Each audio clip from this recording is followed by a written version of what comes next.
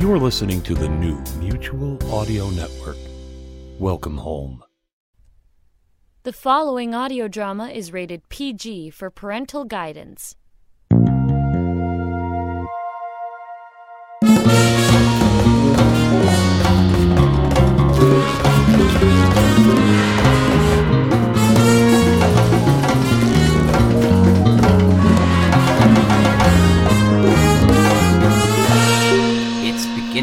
A lot like the week before Christmas.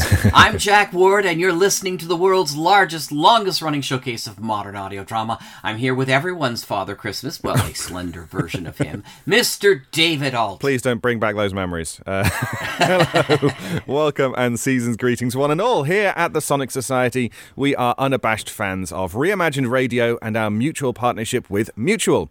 Last year, they produced a Christmas sampler that Monday Matinee had on in August. It's a bit like Die Hard being a Christmas movie released in July. We'd like to kindly restore it to the season here, all of which features selections from Christmas episodes of radio programmes like Suspense, Rocky Fortune, the Damon Runyon Theatre, the Jack Benny programme, Bing Crosby and the Kraft Music Hall, Vic and Sade, and the 2020 recorded performance of A Radio Christmas Carol by Metropolitan Performing Arts. And our Ghost of Christmas Past begins right here on the Sonic Society. Merry Christmas!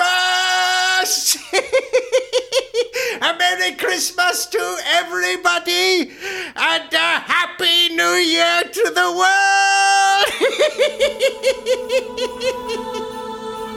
world! Welcome to Reimagined Radio, a program exploring radio storytelling, past, present, and future. I'm John Barber. This episode, A Radio Christmas Sampler, shares highlights from classic radio Christmas programs. We began with a sample from our 2020 Christmas broadcast featuring Metropolitan Performing Arts. Jeffrey Puka voiced the part of Ebenezer Scrooge. Our next sample is from the Vic and Sade series created and written by Paul Reimer and broadcast 5 days a week from 1932 to 1944. Episodes featured Reimer's unique comedic style and outrageous character names.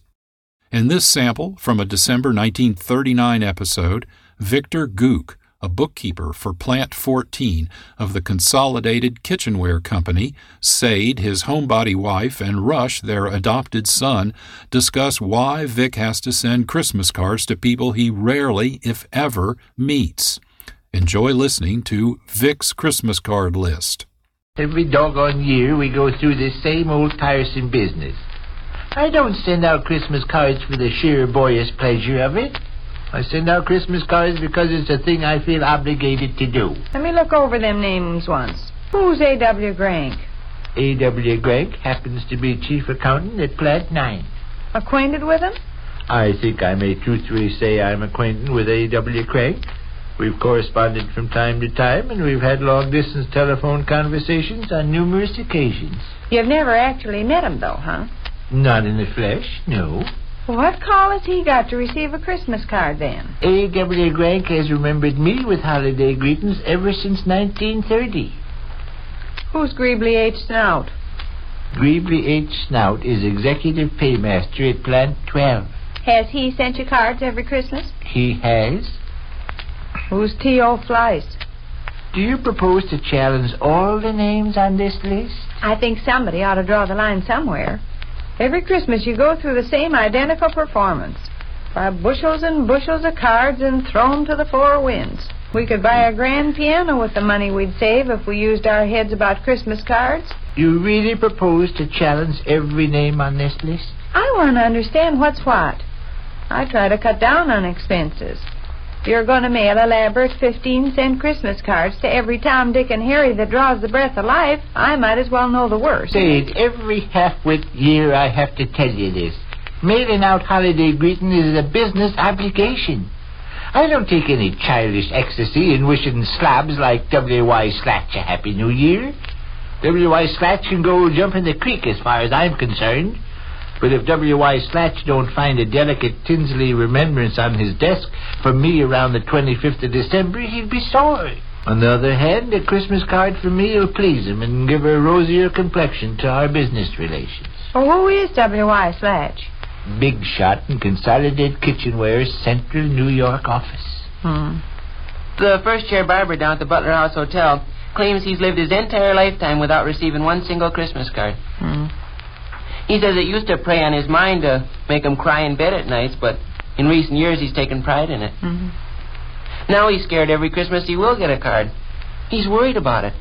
Wakes up in the middle of the night screaming. Who's that E.A. Droop you're writing down? Say, I absolutely refuse to sit here and account for every half-wit that I put... How do you suppose I feel?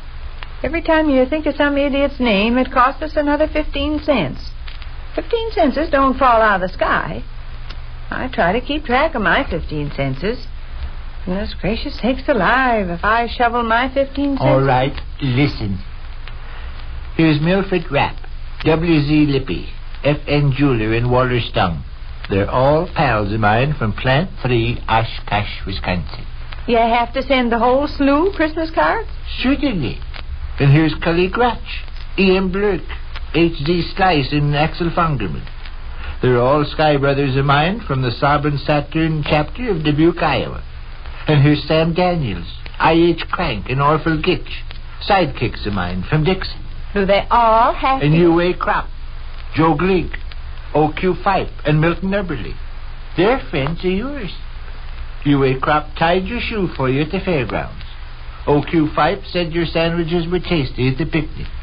Joe Glink gave Rush a dime. Milton Eberly got hit by a train.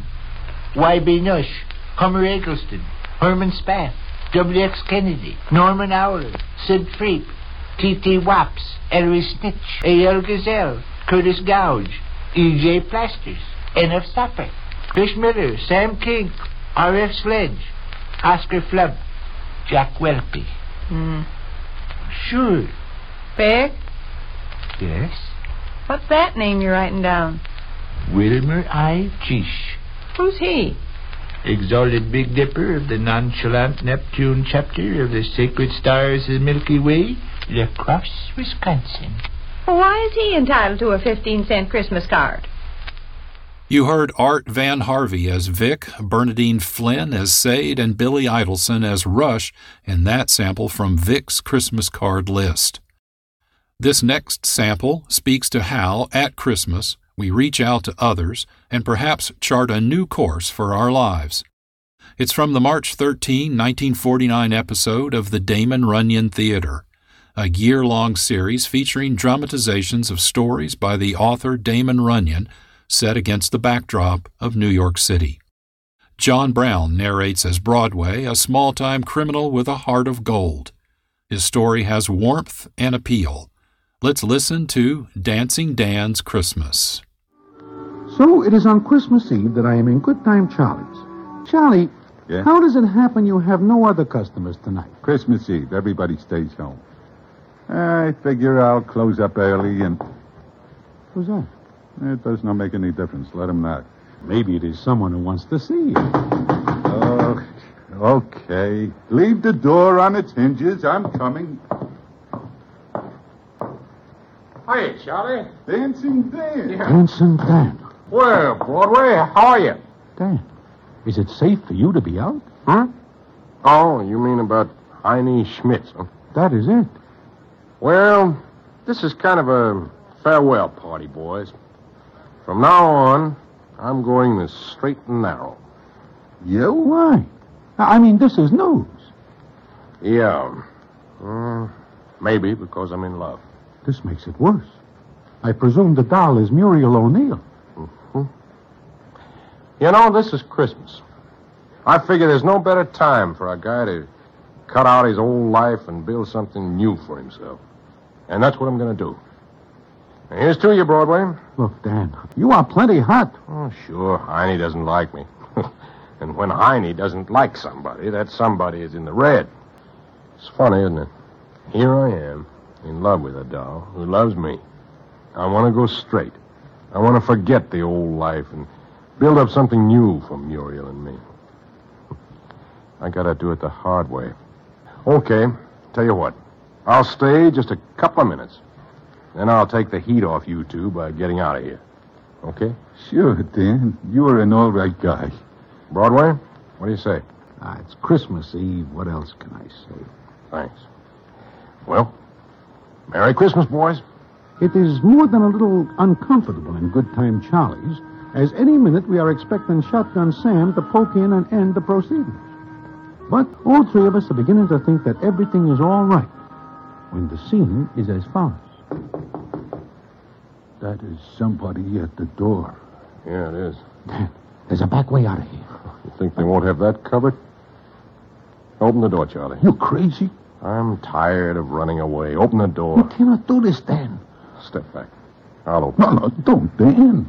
Look, if anything happens, take that package to police headquarters. Police? Yeah, there's a note in it. They'll understand. Now get back out of line of the door. Merry Christmas. Look. It's Santa Claus. It is somebody who looks like it. Hey, look. Look, it is Ookie. Yeah, Ookie dressed up like Santa Claus. Yeah, I'm glad you opened, Charlie. It's pretty cold outside. Ookie, what is the idea of the Santa Claus suit? Well, I'm advertising Fletcher's store. 50 cents an hour I get for walking up and down the streets handing out his cards. Oh, you got yourself a bad cold. Uh-huh. Well, I need the dough. I ain't got a cent, and my wife's kind of sick. I'd kind of like to bring her a little present this year. Well, got to get going. Here. Buy the wife a good present, huh? Oh, gee. Well, thanks, Charlie. Here, give her one for me, too, huh? Oh, no, look. Make it a real Christmas, Ookie. Well, gee, Dad. Guys, got to get going. Wait, Ookie. You got dough now. Why kill yourself for a measly 4 bits an hour? Wait, no, I need the job. So you see, I got to do it. No, you don't. Oh, yeah, I do. I've been pretty sick the past year. Couldn't hold no job, but this year's going to be different. I promise Midge, my wife. Ookie, take off that suit. Huh? But, Dan, I got... Take it off.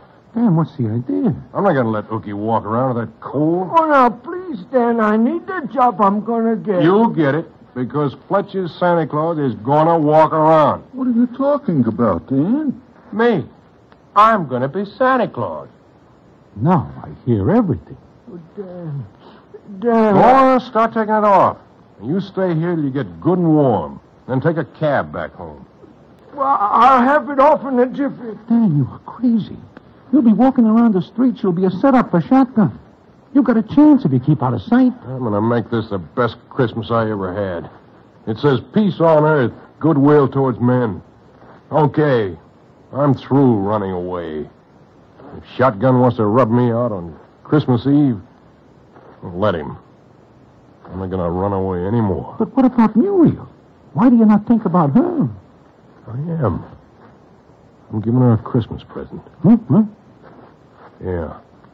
Together, we don't have to keep running away. By herself, she'll do a lot better. Hurry up with that suit, Ookie. Well, Dancing Dan puts on Ookie's Santa Claus suit, beard and all. We get a pillow from Good Time Charlie and make Dan look quite a bit like the real thing. And then, just as he is about to leave, Dan. Yeah? I think I will walk a piece with you. Huh? You're crazy. I need some air. Okay, I can't stop you. Oh, give me that package, Johnny. What have you got in there, Dan? Christmas present for the police. Come on, Broadway. We step out into the street. The snow is sparkling under the lights, and the bells are ringing. It is a beautiful Christmas Eve, and everybody looks happy. Look, Dan, how far do you expect to walk? Not far, just to Muriel's place. Muriel's? Yeah. I want to put something in her grandma's stocking. I do not know what you are talking about. Oh, her grandmother hangs up her stocking every year and gets nothing. But this year, she's going to have a good Christmas. Just one before she dies. This year, that stocking's going to get something good in it. Like what? See this package? Know what's in it? I made a haul. 50,000 clams worth of jewelry. This is Christmas Eve, and so I figured I'd take it back to the police because I am going straight.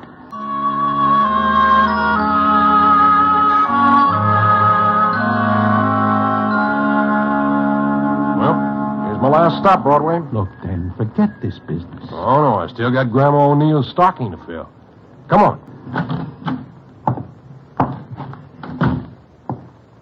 Look, Broadway, you stay back of me. No use you getting it, too. Well, here we are. See if the door's locked. Open. Uh-huh. Let me go in first. Be careful, Dan. Nobody here. Nobody but Grandma O'Neill. Look at her, Broadway. Sleeping in her chair. And that stocking hanging up. Every year she does that. And now we're going to make it worth a while. Look at that. Yeah. Pretty stuff, ain't it? You know there's a $5,000 reward out for it? And you're putting it in a stocking? Well, why not? It's a nice Christmas present, ain't it? Here we go. It looks awful funny in that stocking. And it's going to take more than a little explanation how it gets there. It's here. That's the main thing. Now, let's get going again. Where to now? Oh, I don't know. But you can go home if you want to. Yeah, I guess I will. Anyway, Dan goes to the pen, but he gets a light sentence because he says he is going straight, and besides, he gives himself up. He gets out and marries Miss Muriel O'Neill, and the last I hear, they are living happily. But that is not the end of the story. Well, it is a year later that I am once again sitting in Mindy's. It is again Christmas Eve. I look up from my blinzers, and whom do I see but Shotgun Sam? Hello, Broadway. Hello, Shotgun. It is just about a year since I saw you last, is it not? Almost exactly. Mm-hmm. I see you come out of Good Time Charlie's. You do? Uh-huh. I'm looking for Dancing Dan. But I'm not looking for him anymore because Heine Schmitz no longer cares for Miss Muriel O'Neill. Oh. You say you see me last Christmas Eve coming out of Good Time Charlie's? Yeah. I get a tip that Dancing Dan is headed for there. I get there just as Ookie is going in. I wait, and then I see you come out with Ookie. I must get a bad steer because Dancing Dan never goes in nor comes out. Well, I guess I will go now. Mm-hmm. So long. So long. Oh, and, Merry Christmas, Shotgun. Oh, Christmas tree,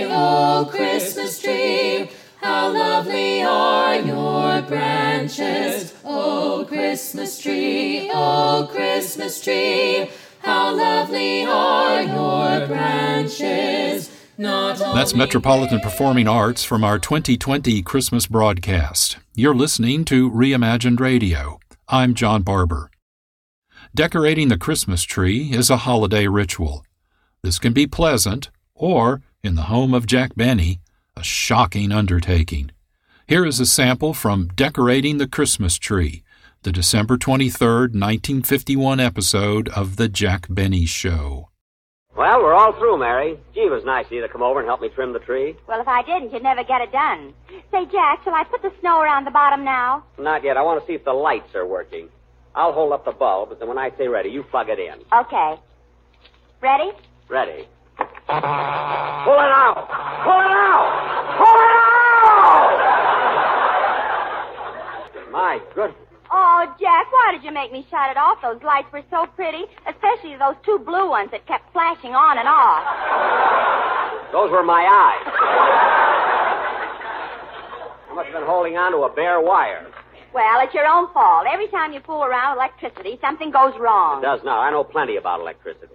Give me that tape. I'll fix this bare wire right now. Here you are. Thanks. Comes to electricity, I know what I'm doing. See, when you see a bare wire, you just tape it up like this, and that way it's insulated against outside elements. There, that ought to be enough tape. All right, Mary, plug it in. Okay. Pull it out! Pull it out! Pull it out!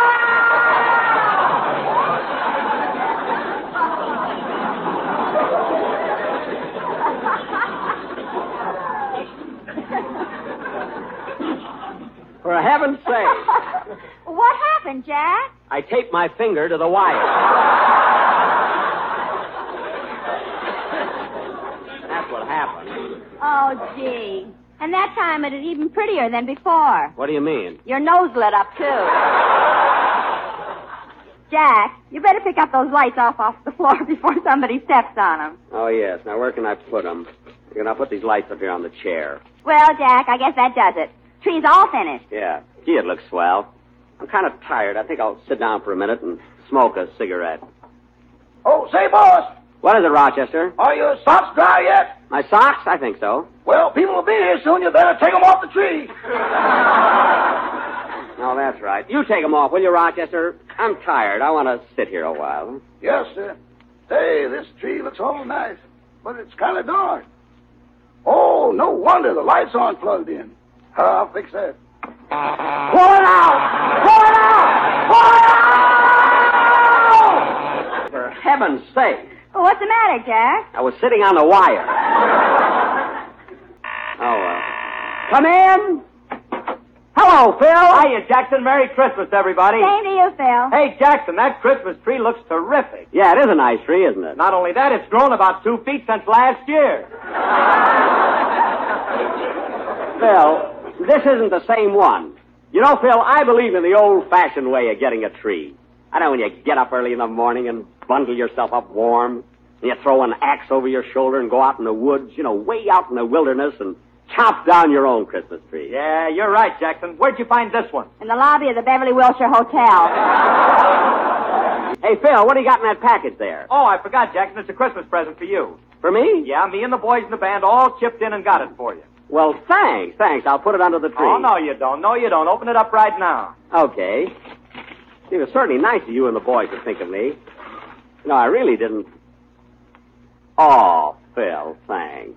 Gee, a beautiful turtleneck sweater. Gee. Well, look inside of it, Jackson. Inside? Oh! Oh, Phil. What is it, Jack? A turtle. Fine present. Fix him. Imagine bringing me a turtle for Barry. Come here, Phil. Phil, sit down on my chair. Well, thanks, Jackson. Are you comfortable, Phil? Sure. Good. Hey, Jackson, what about my present? Just sit where you are. You'll get it. It's a surprise. Harry, watch him jump. 1, 2, 3. There.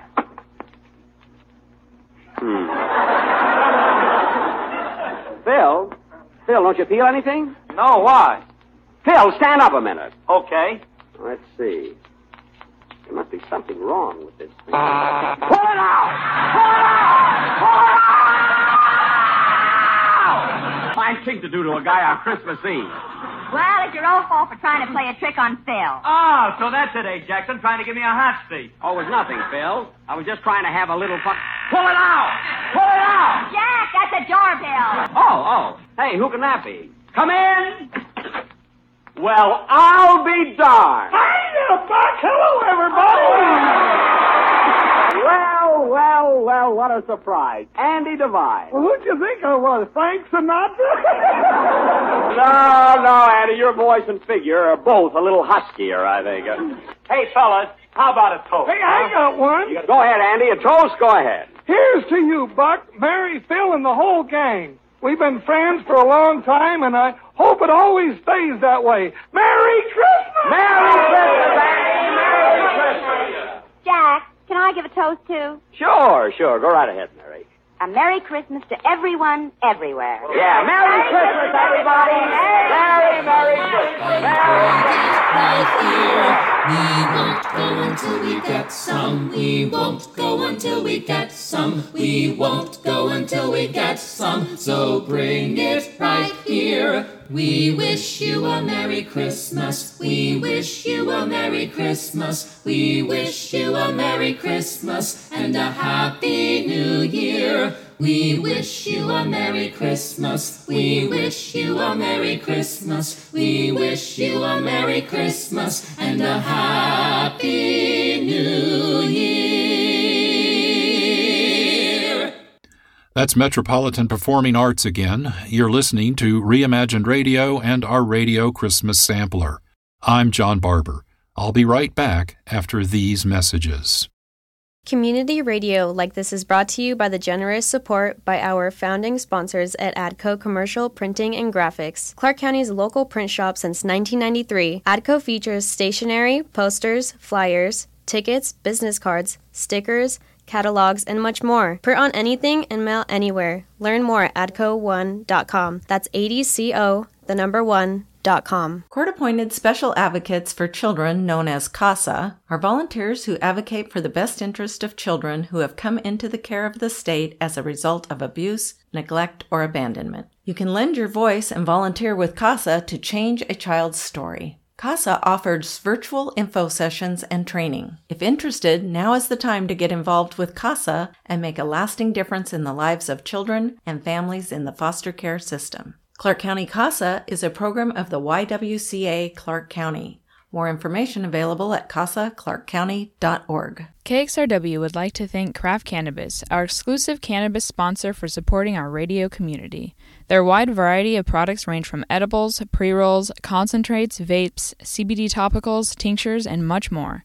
Craft Cannabis for 21 and over now has 2 locations in Vancouver. The newest shop is on Andreessen Road off Patton Parkway next to Home Depot. The Mill Plain location is in the Heights Shopping Center. Ordering options include online, in-person, curbside, and express window touchless pickup to better serve you. Hours and more information available at craftcannabis.com. Jolly old St. Nicholas, lean your ear this way. Don't you tell a single soul what I'm going to say. Christmas Eve is coming soon, now you dear old man. Whisper what you'll bring to me, tell me if you can. Welcome back to Reimagined Radio. I'm John Barber. Jolly old St. Nicholas, also known as Father Christmas, Kris Kringle, and Santa Claus, is a traditional holiday figure known for delivering presents on Christmas Day. But what if Santa Claus was involved in department store jewelry robberies? Our next sample is from the Rocky Fortune series, starring Frank Sinatra, the singer and musical artist. Sinatra plays Rocky Fortune, a footloose young gentleman who accepts odd jobs. Here he is as a part-time Santa Claus in a downtown department store. Santa is streetwise and hep-talking, but he's just the man to deal with the robberies and help out a young girl who wants a particular Christmas gift and her older, attractive sister. Let's listen now to Department Store Santa, the December 22nd, 1953 issue of Rocky Fortune. Did I ever tell you about the time I got mixed up in a plot to murder Santa Claus? Yeah. It all started when I answered a Christmas ad for a department store. The ad said, young man of good character as auxiliary store detective and other duties, 2-week employment. So, next day I am an auxiliary shamus for Quackenbaum's department store. This way, Mr. Fortune, Rocky Fortune, Mr. Prim. Yes. This is 5th floor, children's toys. This will be your post. What do I do? Just keep an eye on the merchandise. Quackenbaum's has had a good deal of shoplifting recently. Yeah, especially in the jewelry department, eh? $8,000 worth of pearls. Wow. The thief will be apprehended in good time, have no fear. Oh, and one other thing. Yeah? At lunch hour, you will relieve Santa Claus.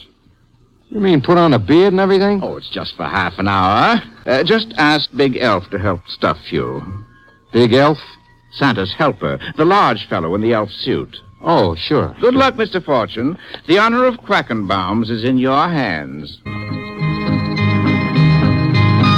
Big Elf, whose name is Marty, weighs about 250. He helps me into Santa's suit, and I take over inside the magic igloo while Santa goes out for some chowder. I embarrass a couple of mothers by promising everything the kids ask for, and I'm really living it up, having the time of my life when a little girl about 6 comes in all by herself. She's a pretty little thing, too, with blue eyes and freckles. On one leg is a light steel brace. Well, hello, honey. You here all alone? Yes, sir. Honey, what's your name? Gail. Gail Grayson. And what would you like Santa to bring you for Christmas, Gail? I'd like your elf, the one with the red silk suit and the green hat. Well, you leave your name and address with Santa, and I'll see if we can't arrange for something. Gail? Oh, Gail, there you are. I told you to wait outside the man's office. I wanted to talk to Santa about getting that elf doll. Honey, I told you that doll cost too much. Santa says maybe he can arrange something. Santa's wrong. Look, mister, I just been seeing a man about trying to get a job in this place so we can afford to eat. I don't have money for expensive dolls. Well, I'm sorry, miss. We've no business building up false hopes in children. They put so much faith in this. Well, if you just let me explain... Come around and explain Christmas Eve if you can. Well, I'd like to, but I don't even know your name. This is my sister Laura. And we live at 65 Bleakman Street, 5 flights up, then Gail, for heaven's sakes. Come along.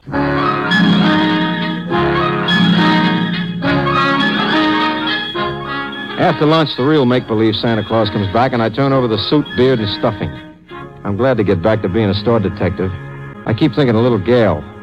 Well, let's face it, I keep thinking of her big sister. I wonder if I'm ever going to see her again. I don't have to wonder long, because right away things begin to happen. Help! Stop these! Catch her! Catch her! All right, hold it. Oh, let me go. Take it easy. Well, Laura Grayson. Who are you? Santa Claus, remember?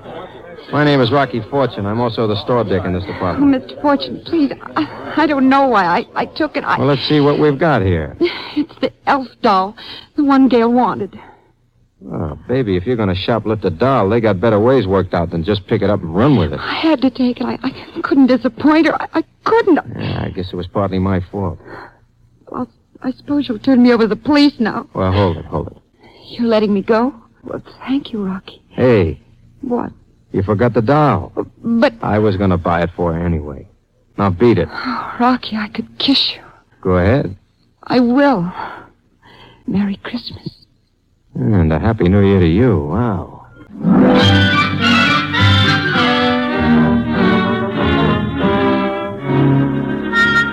After closing time, I go into the employees' dressing room for a quick wash-up and a change of linen.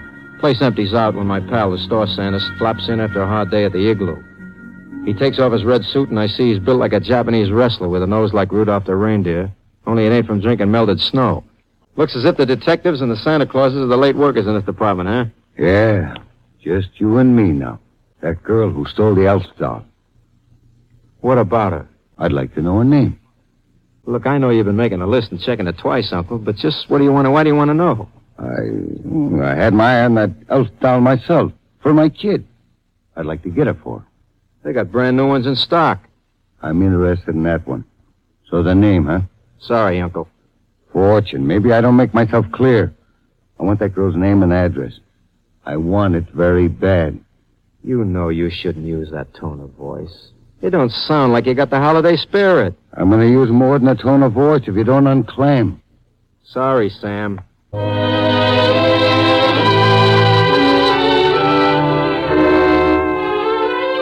I managed to stagger out of my own power and head back to my flat. I figure I'll have some supper and then locate Laura Grayson for another look at that elf doll that everybody wants to get his hands on. Also, for another look at Laura Grayson. I stop to line my flu at a local cafeteria and go up to the flat. I walk in like I live there, which I do, and discover I have guests. Hello, Rocky. Well, Sergeant Hamilton J. Finger. Rocky, there ain't no Santa Claus.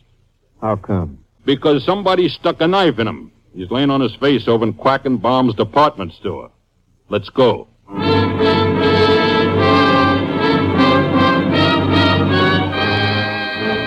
I spend the next few hours as a guest of the city in the squad room, or sweatbox, as it is affectionately remembered by inmates of various steel academies in this state. Let's have your story.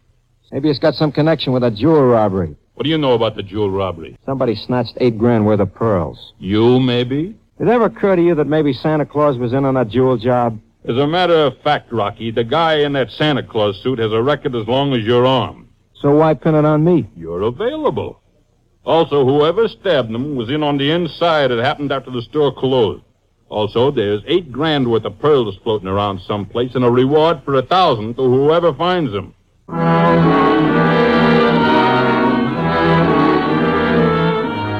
Finger turns me loose, and I jockey my way right down to Laura Grayson's apartment in a cheap village flat. It's about 9 p.m. when I get my finger in the doorbell.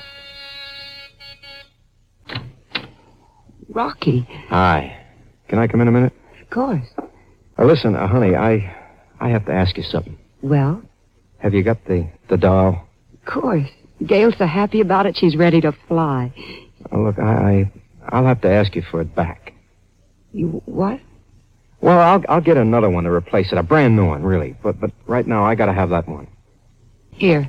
Thanks. I have to get back to the store. I'll call you tomorrow, maybe for dinner, huh? Uh-huh. Good night, Laura. Good night, Rocky. I knew what she was thinking, so I didn't try to make any excuses. I just took the doll and headed back to my flat to take a look inside. It was as empty as an eggshell in a fox farm. I was just reaching for the phone when it rang. Hello? Rocky? Yeah. But this is Laura. Rocky, something terrible's happened. What's wrong? What's the matter? Well, just after you left, a man came, a big man with a black mustache, and he asked for the doll. Said he was from the department store police. I told him you'd taken it back to the store, and he left. Well, what's so terrible? Well, he must have awakened Gail, and she overheard us. Anyway, when I went into her room just now, she was gone. Rocky, I don't know what to do. She heard you say I was taking a doll to the store? Yes. Maybe she's on her way over there now to try to get the doll back. Look, I'll take a run over there just in case she shows up. You notify the police and meet me. I stuffed the kid's doll in my overcoat pocket and flag a cab over to Quackenbaum's department store. In the darkness, it looks as eerie as a graveyard on Halloween. I figure maybe Gail managed to slip in past the watchman, so I give a yell. Gail! Almost scare myself to death. What's that? Nobody here but us toys, boss. Get 'em up, Fortune. I assume that ain't a lollipop stick in my spine. That's right, smart boy. To what do I owe the pleasure? I'm looking for a doll. You don't say. I do. So hand it over. There. Now stand still while I have a look inside. Okay, wise guy, where's the stuff? Stuff? Don't play dumb. There was $8,000 worth of pearls from last week's job inside this doll. Where are they? Search me, pal. Maybe you got the wrong doll. I got the right doll, Buster. What makes you so sure? Santa Claus told me. Before he died. Looks like you and Santa Claus were in on that robbery. Yeah, that's what I thought. Until he tried to double-cross me. What happened? I heisted this stuff and gave it to Santa Claus to hide. He hid it so good I couldn't find it. He wasn't going to tell me where it was until I gave him more than half. Only I changed his mind for him. Yeah, with a 4-inch blade. Uh-huh. I take it the stuff was in the doll. That's right, Rocky. Only it ain't there now. And you had that doll. Which means? Unless you unclam, I may have to give you the same treatment I gave Santa Claus. I'm telling you, the pearls were gone when I got that doll home. And I'm telling you, if they were gone, it's because you took them. I don't have them. Sue me. Rocky, old man, it's Christmas time and goodwill to men and all that. But if you don't spill them pearls in 5 seconds, I'm going to put lead in your brain. Now, where are they? I don't know. 1, 2, 3, 4. Rocky. What the? Gail, hide, honey. Come back here, Fortune. Here's a football for Christmas, boy. I let Big Elf have it in the puss with a football from the toy counter and grab the kid. We duck into the maze of counters and crawl along until we get behind some packing crates. Marty's cursing and looking for us. And he's still got a gun, too. Fortune! It's no use, Fortune. I'm going to find you, and when I do... Rocky, I'm scared. So am I, kid. We got to do something.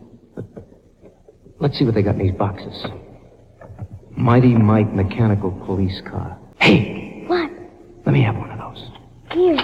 What are you going to do, Rocky? You'll see. I'm coming, Fortune. Look out, Marty! What's that? It's 2 shots. He's got a revolver that holds 6. 4 to go. Let's see now. Here's something, Rocky. Super rocket ship. Fine. Let's try this on. Ready? Go! Fortune, are you crazy? I'm going to get you. 3 and 2 are 5. One more.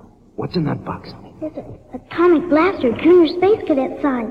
Why not? Let's try it. I hear you, Fortune. I hear you now. Try this, Crumb. You missed, Marty. That's pretty bad shooting. Maybe, punk, but this ain't gonna be. What the? Those things gotta be loaded before you can shoot 'em, Marty, remember? You dirty... Here's something else for Christmas.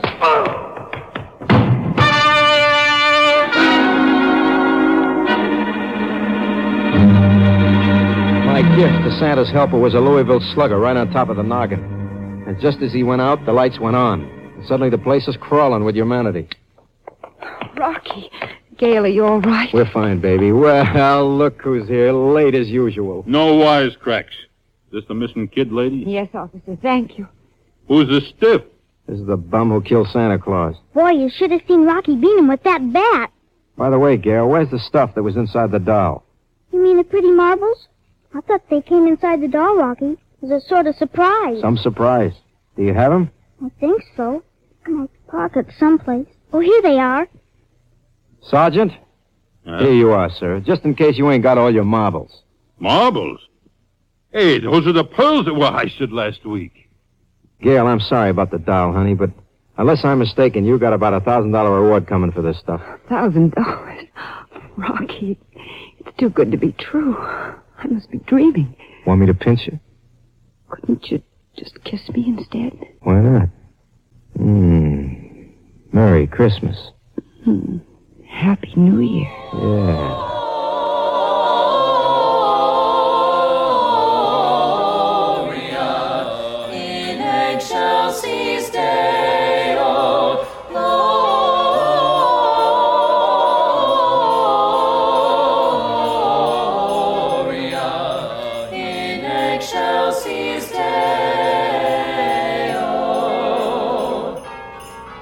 A beautiful rendition of Angels We Have Heard on High by Metropolitan Performing Arts. You're listening to Reimagined Radio and our Radio Christmas Sampler. I'm John Barber. Time now for another short break. I'll be right back after these messages. Programming like this is brought to you through the generous support of our founding sponsors at ADCO, Commercial Printing and Graphics, Clark County's local print shop since 1993. ADCO features stationery, posters, flyers, tickets, business cards, stickers, catalogs, and much more. Print on anything and mail anywhere. Learn more at adco1.com. That's adco1.com. Court-appointed special advocates for children, known as CASA, are volunteers who advocate for the best interest of children who have come into the care of the state as a result of abuse, neglect, or abandonment. You can lend your voice and volunteer with CASA to change a child's story. CASA offers virtual information sessions and training. If interested, now is the time to get involved with CASA and make a lasting difference in the lives of children and families in the foster care system. Clark County CASA is a program of the YWCA Clark County. More information available at casaclarkcounty.org. KXRW would like to thank Craft Cannabis for supporting our radio community. Craft Cannabis, for 21 years and over, now has 2 locations in Vancouver. The newest shop is on Andreessen Road off Padden Parkway, next to Home Depot. At this location, they offer Top Shelf Tuesday, Waxy Wednesday, and Stony Sunday specials. The Mill Plain location is in the Heights Shopping Center with Munchie Monday and Saturday specials. Ordering options include online, in-person, curbside, and express window touchless pickup to better serve you. Hours and more information available at craftcannabis.com. Welcome back to Reimagined Radio. I'm John Barber. We're sampling Christmas motifs from classic radio programs. Next, let's consider, from a paranormal perspective, being away from family and friends at Christmas. Here is the December 20th, 1959 episode of Suspense, titled Korean Christmas Carol, with Bill Lipton.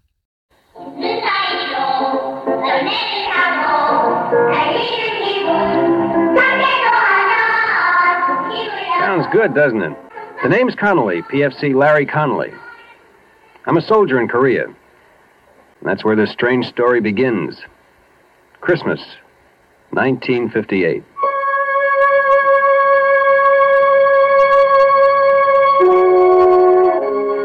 Christmas was for me that year miserable. I'd been stuck on guard the night before, and so I planned to stay in bed the next day and forget about Christmas. I hadn't counted on my first sergeant. Since I was the first man he came to in the barracks, it's only logical that I should be the man he picks to drive a truck all the way to Seoul and back.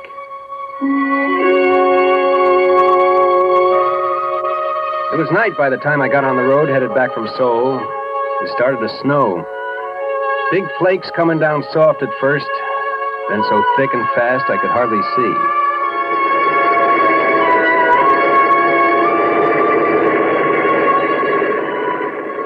I was just over that first range of mountains. Was starting on the twisting, slippery way down when I saw him. The sight of him scared me wide awake. He was standing bareheaded, the wind whipping the snow and his hair around his face. You want a lift? I'm going as far as Camp Santa Barbara. Well, where's that? What do you mean, where's that? Everybody knows where Camp Santa Barbara is. All right. My name's Connolly. Larry Connolly. What's yours? Oh, thanks. Mine's Richard Dombrowski. Good to know you, Dombrowski.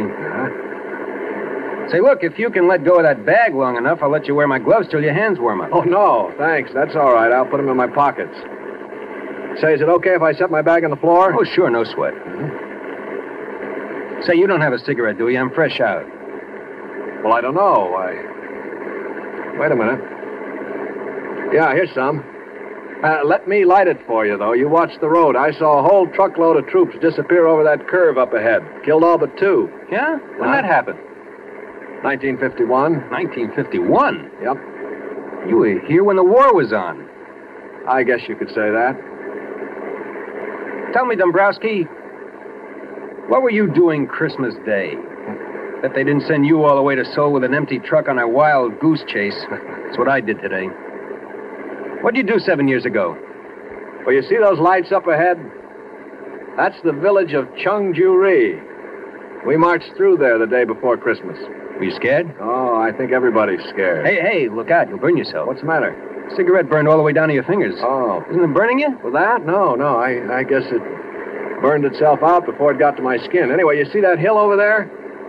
Well, Christmas Day, 1951, my platoon was all dug in around that hill. No kidding. Mm-hmm. We went out on a patrol from that hill. And that was one time I was plenty scared. As a matter of fact, it happened just 7 years ago tonight. It hadn't snowed that day, but there was snow on the ground. I can remember because the guys were joking that at least we had a white Christmas. And what a Christmas it was.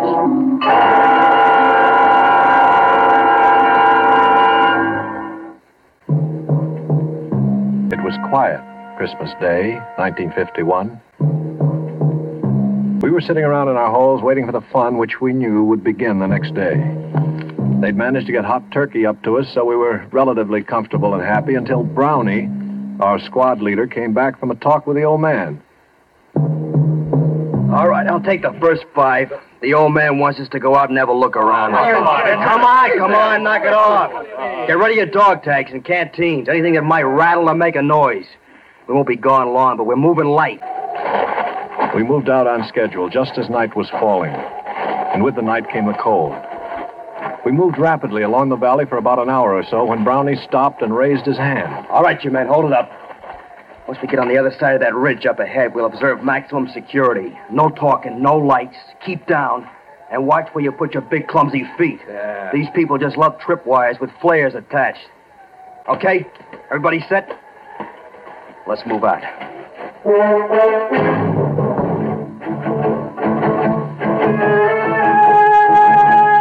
And so we did move out. The M1 felt light in my hands, like I'd never realized how light and easy it was to carry a rifle before. The going was easy. The rice paddies were frozen over and covered with snow, and we stepped carefully between the clumps of rice stubble left over from the last harvest, so the dry straw made no noise. We walked steadily, quietly, maybe 200 yards without a sound, regularly stepping up and over each low rice paddy wall as we came to it, each one bringing us just that much closer to the top. And then it happened. Hit! Down! Hit the dirt! Get down! Somebody must have tripped a wire because suddenly the inky black was transformed into the merciless white of the operating table. Everything seemed stopped and slowed down, just like an old movie before the projector blows up. I could see the other guys, the hills, and the deadly, winking fires of the guns. And then we fell down to the protection of the earth. And some of us fell with metal in our bodies. Crawl, you apes! Crawl to the mud tight and stay low. They can't hit us there. And we crawled, digging our knees and fingers into the frozen mud until they were bruised and torn. We crawled closer to the ground and faster than we ever had before. We crawled to the sanctuary of a foot-high mud hill. Keep your heads down. They got us pinned. One's about 150 yards to our front. Where's the other? Yeah, there's 200 yards to the left. They got us pinned in a crossfire. We'll never get out of here. All right. Now, don't panic. Keep your head down. We'll make it out. Walker, We'll move along the dike to the edge of the rice paddy. From there, we can duck into the underbrush and move back down the mountain. We'll never make it. They'll spot us when we try to make it across the clearing to the underbrush. They'll swing their guns around. We gotta try it. We can't stay here. Stevens, can you crawl? Yeah, I can make it. Okay, now you lead off, and I'll follow you. I'll crawl backwards and pull Whitey along behind me. Whitey? You heard me. Well, we'll never make it. Quiet! All you have to do, Harry, is follow along behind and pick up the pieces. Take his weapon. It'll make him lighter. Keep your hands off me, Harry. Come on, Whitey. We haven't any time to fool around. I'm not fooling. I'm not going with you guys. Come on, you lost too much blood already. That's just it. Like you said, Brownie, it's only a matter of time. You can't get anywhere with me. You'll never even get past the clearing trying to drag me across. You're smart enough to know that, Brownie. It'll be tough enough, even with 2 good legs. We're not leaving you here. That's what I figured you'd say, Brownie. I'm still in charge here. I figured you'd say that, too. Brownie, you see this grenade? It doesn't have any pin in it. The only thing that keeps the spring from kicking the clip off is my hand. Now get out of here, Brownie, before I let it go. Oh, Whitey. You want me to let loose of this grenade? Now prop that BAR up on the dike in front of me and scatter the clips where I can get at them. I'll wait until you guys get to the edge of the paddy before I open up. Look, baby. I'm still holding the grenade, Brownie. Time is running out. You're going to have to hurry. I feel like I want to fall asleep, and I don't know how much longer I can stay awake. Just wish me a very Merry Christmas and beat it. Merry Christmas, Whitey. All right, you guys, what are you waiting for? Let's move out. See, that's right. This is Christmas. Oh, little town of Bethlehem, how still we see. What's the matter? Don't you people like Christmas carols? Above thy dark and dreaming.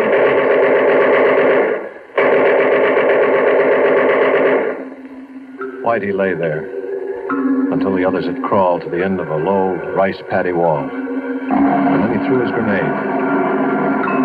When it exploded, he opened up with the BAR, making enough noise to make the enemy think the patrol was launching an attack. Both machine gun nests zeroed in on him, but Whitey stayed well below the little mud wall of the rice paddy, humming his Christmas carol, loading the BAR with a fresh clip every time it went empty, and perhaps wondering briefly why he was going to die so far away from home, on a little pond of frozen mud he didn't care about or even own. Still firing and singing, even after the rest of the squad had escaped into the underbrush, and until either the machine gunners found their mark, or else he finally fell asleep.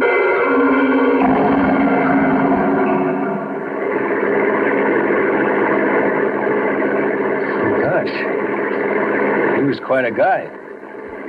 No, I guess it was just a detail that had to be done, and he had to do it. Well, there's my stop right there where that little road turns off up ahead. Your detachment's up that road? That's right at the end of it. Well, sure, I've seen that road before, but I didn't think there was anything up there. Well, just let me out here. Yeah, sure thing. Thanks a lot. No sweat. Say, if you ever want to look me up, remember my outfit's all the way up at the end of this road. I'll be right up there. Okay, I'll drop in sometime. Right. So long. And thanks again. I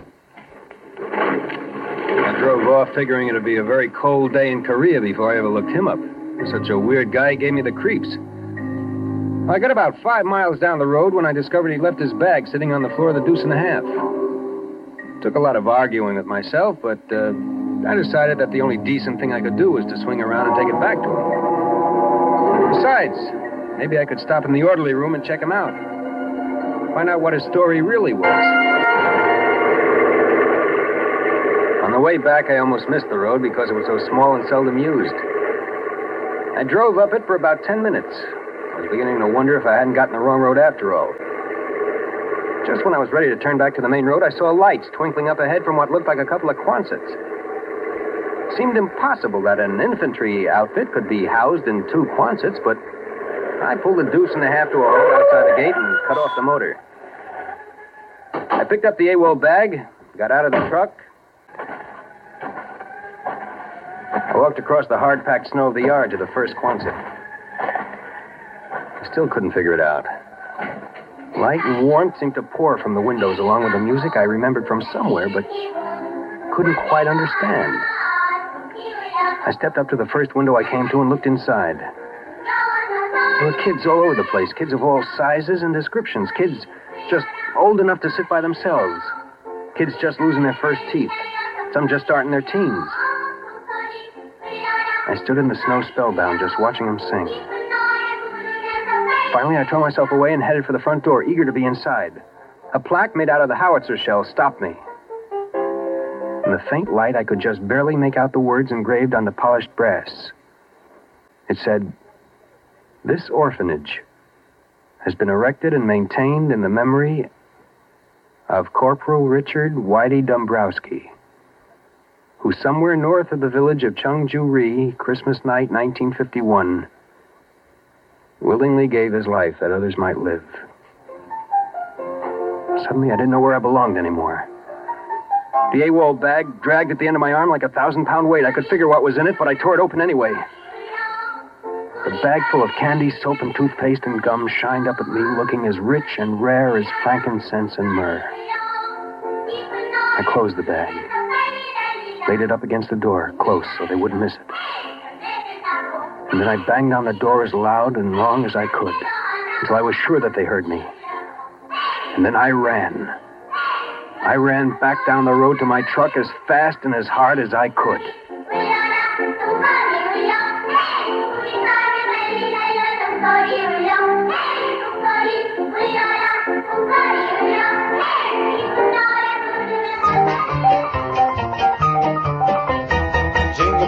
Jingle bells, jingle all the way.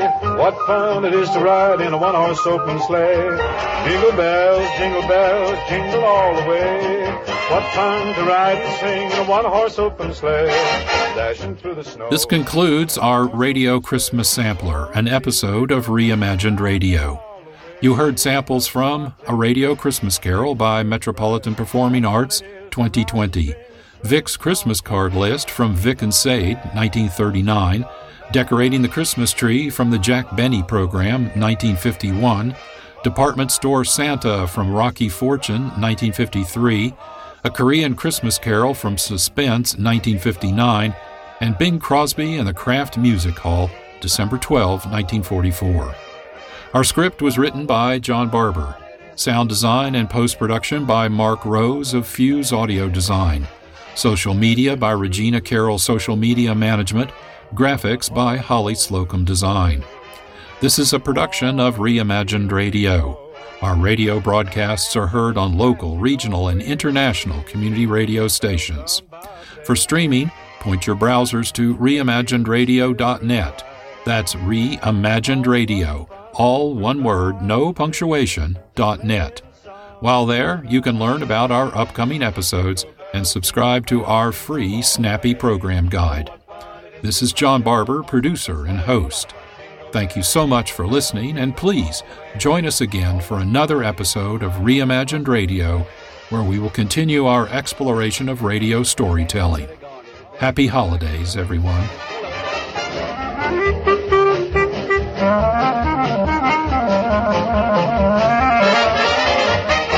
Jingle bells, jingle all the way. Oh, what fun it is to ride in a one-horse open sleigh. Oh, we have a lot of fun. Jingle bells, jingle all the way. Oh, what fun it is to ride in a one-horse open sleigh. Yes. And so, as Tiny Tim observed, God bless us, everyone.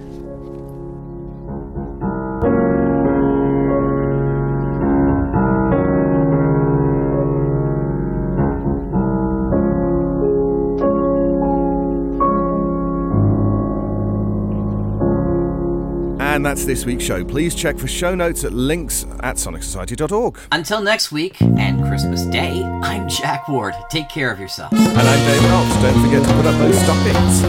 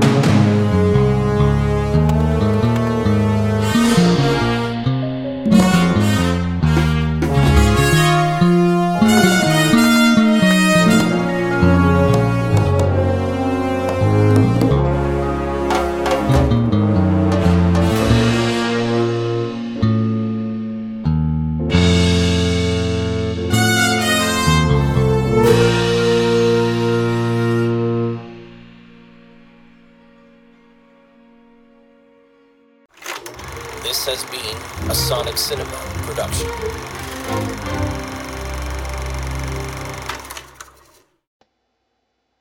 Hi, my name is Tracy Babian, co-author of the Carlson Chronicles podcast.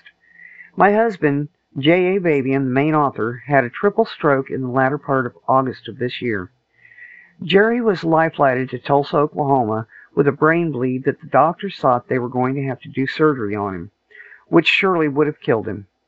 Thank the Lord they didn't. He survived that brain bleed and swelling, but he is in need of so much for his recovery. I have started a GoFundMe to help with all the costs that I just don't have. I retired back in April of this year so that I could take care of Jerry, as he was starting to show signs then that I just didn't catch.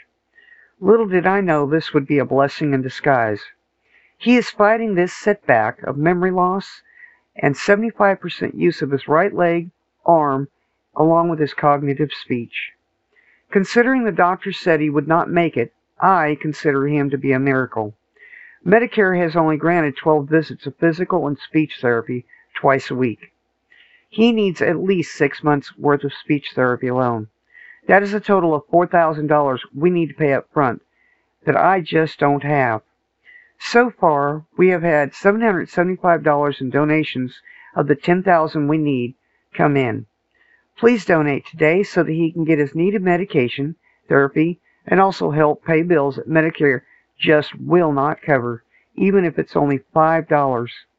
I update this account so folks can see his progress. You can go to my Facebook account, Tracy Babian VO, to find the pinned link with the title Jerry Babian Stroke Victim Needs. Jerry says, thank you. I still have a lot to write on my stories that I want to get done. Please help me to achieve that goal. Thank you in advance for your donation. Tracy Babian.